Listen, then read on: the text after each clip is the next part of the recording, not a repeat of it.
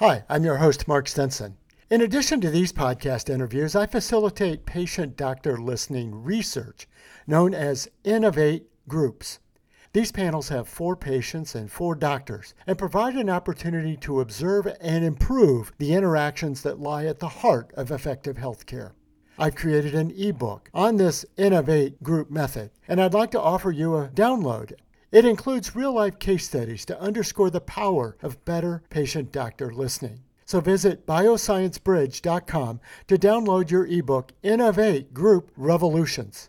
Now, before I welcome today's guest, here's a familiar voice on an important health topic. Hi, I'm Peyton Manning, and I'm partnering with the American Red Cross this year to tackle blood shortages. Giving blood's important because every 2 seconds, someone actually needs blood, and unfortunately, only like 3% of the U.S. population donates. So we have to step up to give and to make sure there's plenty of blood available for those in need. Visit redcrossblood.org to get in the game and make an appointment to give. Welcome to The Patients Speak, Healthcare Innovations Accelerating the Patient Journey, featuring interviews with healthcare leaders and patient advocates. Here's your host, best-selling author, Mark Stinson. Welcome back, friends and colleagues, to our podcast, The Patients Speak, where we're combining the science and business of healthcare with the patient voice to make sure we're accelerating the patient's journey from diagnosis to wellness. This is episode number 38, and it marks the start of our new season of the podcast. So today, I'm reviewing the book Patient Activation, the 4 steps to going from awareness to activation, which I co-authored recently with Bob Bowers. Bob and I wrote this book to be a resource for healthcare professionals and patients alike, as it provides a practical, actionable framework for improving patient engagement and activation. I want to thank Bob and his company, 83 Bar, for supporting the start of this podcast in Season 1. It was this book that inspired the podcast. We wanted to create a platform of real-life examples of patient activation, as well as a channel to hear what's really on the patient's mind.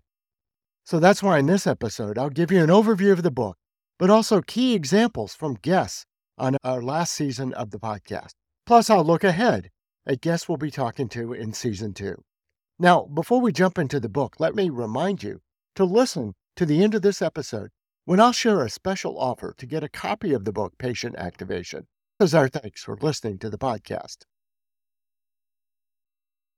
Now, let's get started by reviewing the 5 key points highlighted in our book, Patient Activation.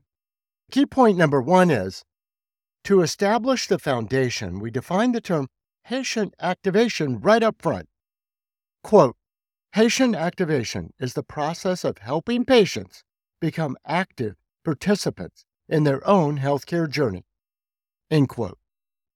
This sets the tone for the entire book, as it emphasizes the importance of patient engagement and empowerment. Bob and I argued that by helping patients become more active in their own care, healthcare providers can improve outcomes, reduce costs, and enhance the overall patient experience. Now, this point was echoed by one of our guests in the podcast, Howard Brown. He said, don't go it alone. Get support. Find resilience, he called it, through others like family, partners, even the payers when the going gets tough. He said that activation would lead to greater resilience. Now, key point number 2, the steps of patient activation. The book is organized in sections with each chapter outlining one of the steps in the patient activation process. Now, for this summary, let me highlight the first 2 steps, locate and educate. The locate chapter discusses the first steps in the patient activation process, which is locating the patients in need. We emphasize the importance of identifying prospective patients early in their search for healthcare solutions. It begins with pinpointing patients early in their search.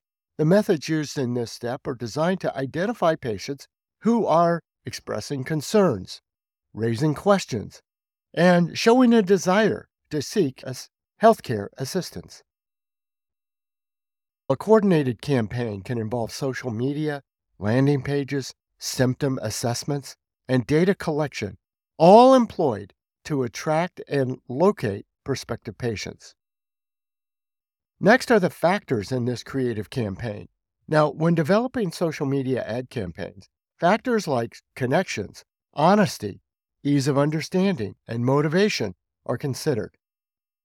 The use of relevant lifestyle graphics and captivating medical illustrations, along with an emotional connection, is found to be most attention-getting. Now, the call to action for prospects is to self-select into a funnel just by clicking Learn More. We've all done it online. Then comes the assessment quiz and data collection. Now, health risk assessment in the form of a survey is used to engage prospective patients. A questionnaire should include value to the survey taker, but the questions are much like what a nurse educator would use to assist the patient in their search if they had a chance to have a live interaction. Completing the questionnaire grants permission for, say, a nurse or another trained agent to reach out and review the answers, facilitating the patient's healthcare journey. Overall, locating the patients early and personalizing the interactions and leveraging the data are essential for successful patient activation. There's a whole chapter providing examples in various medical areas highlighting the effectiveness of patient activation campaigns and the process in diagnostics, medical devices, therapeutics, and services. Now, in Season 1, there was an episode of the podcast where I interviewed Bob Bowers and a partner company executive, Matt Schwartz. They discussed how they applied this step of the patient activation process. Matt Schwartz is the CEO of Virgo, and he said, yes, automation and AI are tools that will improve outcomes and smooth out the clinical workflows. But it all begins with identifying patients at their earliest interaction. Now, in the case of Matt and his company, it's in endoscopies and colonoscopies. Anytime a patient is expressing a desire to receive more information about their health, like a diagnostic test, it's a perfect opportunity to identify them to help along their journey. Now, the next chapter in the patient activation book is the step on the process called Educate. Education in the patient activation process is a collaborative hybrid approach where both the healthcare provider and the patient are engaged in a learning process. The initial step involves the prospective patient filling out their risk assessment questionnaire to articulate what their needs and goals would be. The speed of response to this questionnaire is crucial in providing timely assistance to the patient, as they want immediate answers and support. We've often found the traditional healthcare system can be inefficient and costly, leading to patients receiving redundant tests and diagnoses. A more effective system involves human intervention, gathering all the facts and providing curated solutions to guide the patient through the process. Tailoring this educational process based even on the patient's personality type can improve the effectiveness of patient activation. We've all seen how different personality types or different learning styles can respond differently to different educational strategies. But one common ingredient is empathy. Empathy is a key trait for healthcare providers in the education process.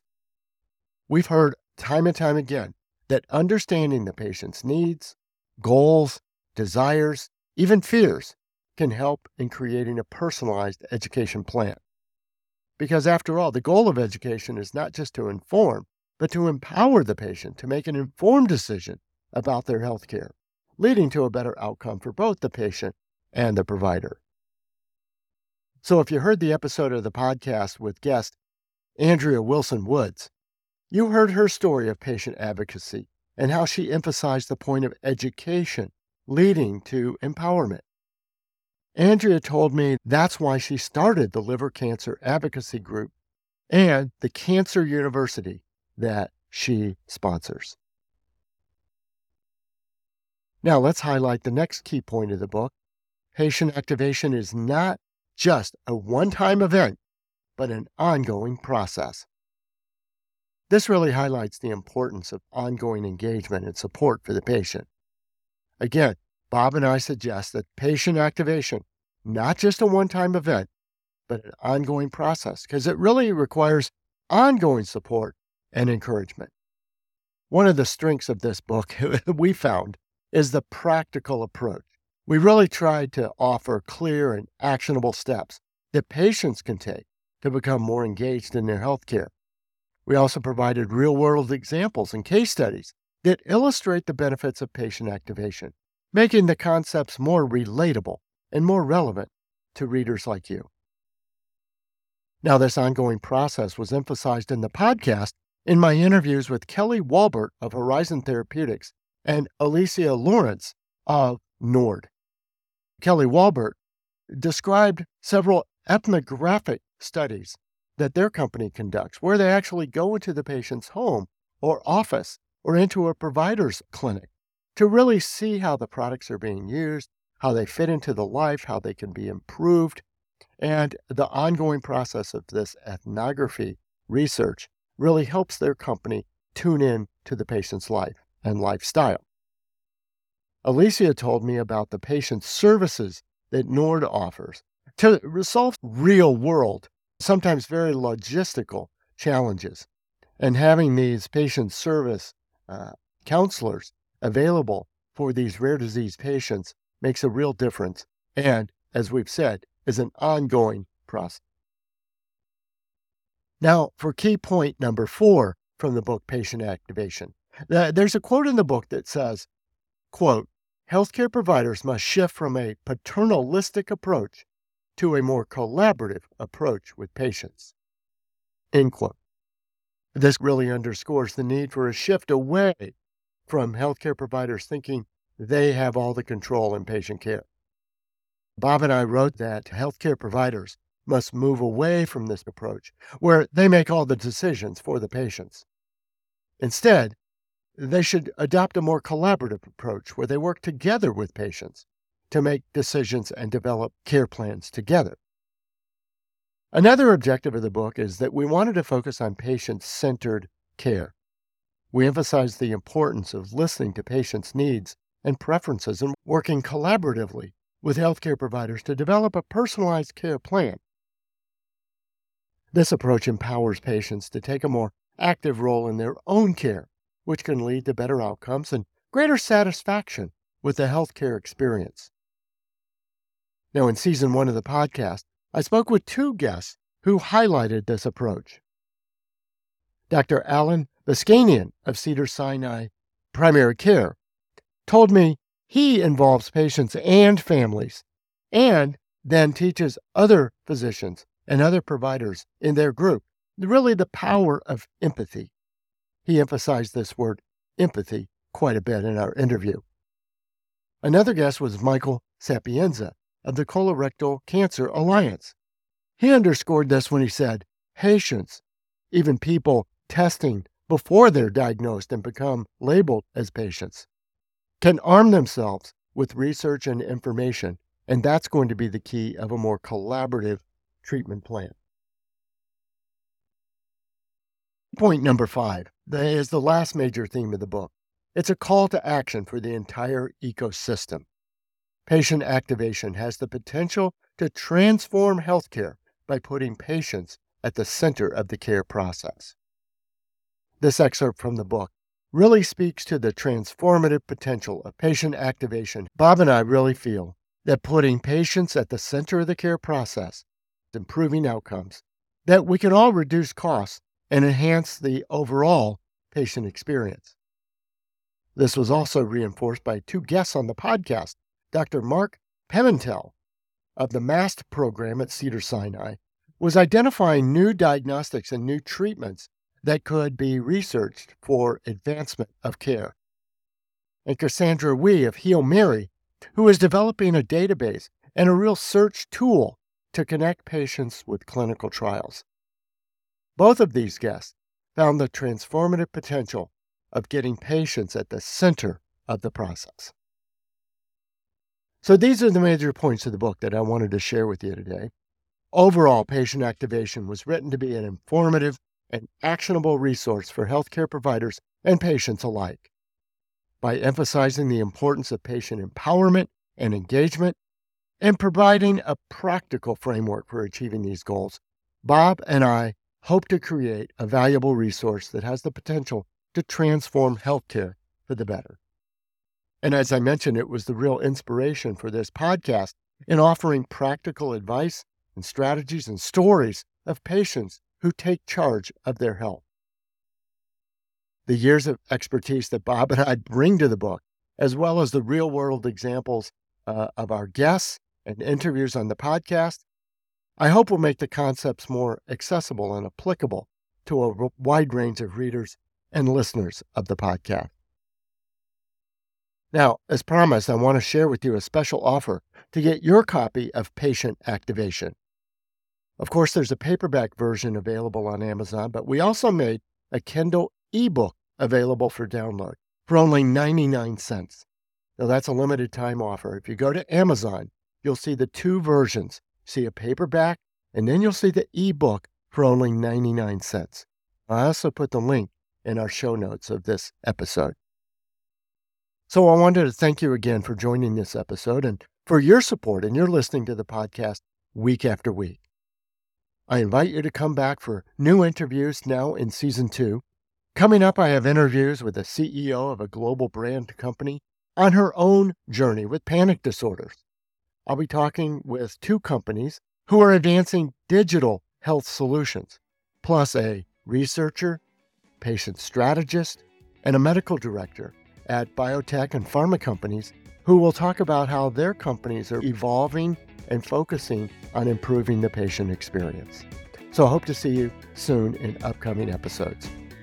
For now, I'm Mark Stinson, and we'll be continuing our conversations with healthcare leaders from industry, patient advocacy groups, and clinical researchers to learn what we need to hear when the patients speak.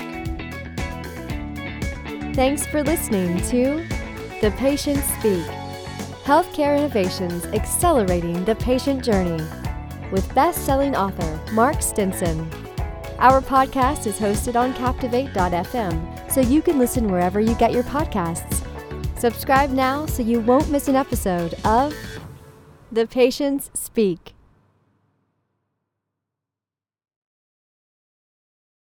This podcast is produced by BSB Media. We also host another show you might enjoy, Unlocking Your World of Creativity. It's a top-rated podcast featuring interviews with creators around the world. We help you gain the confidence and connections to launch your creative work out into the world. Look for Unlocking Your World of Creativity on your favorite podcast app.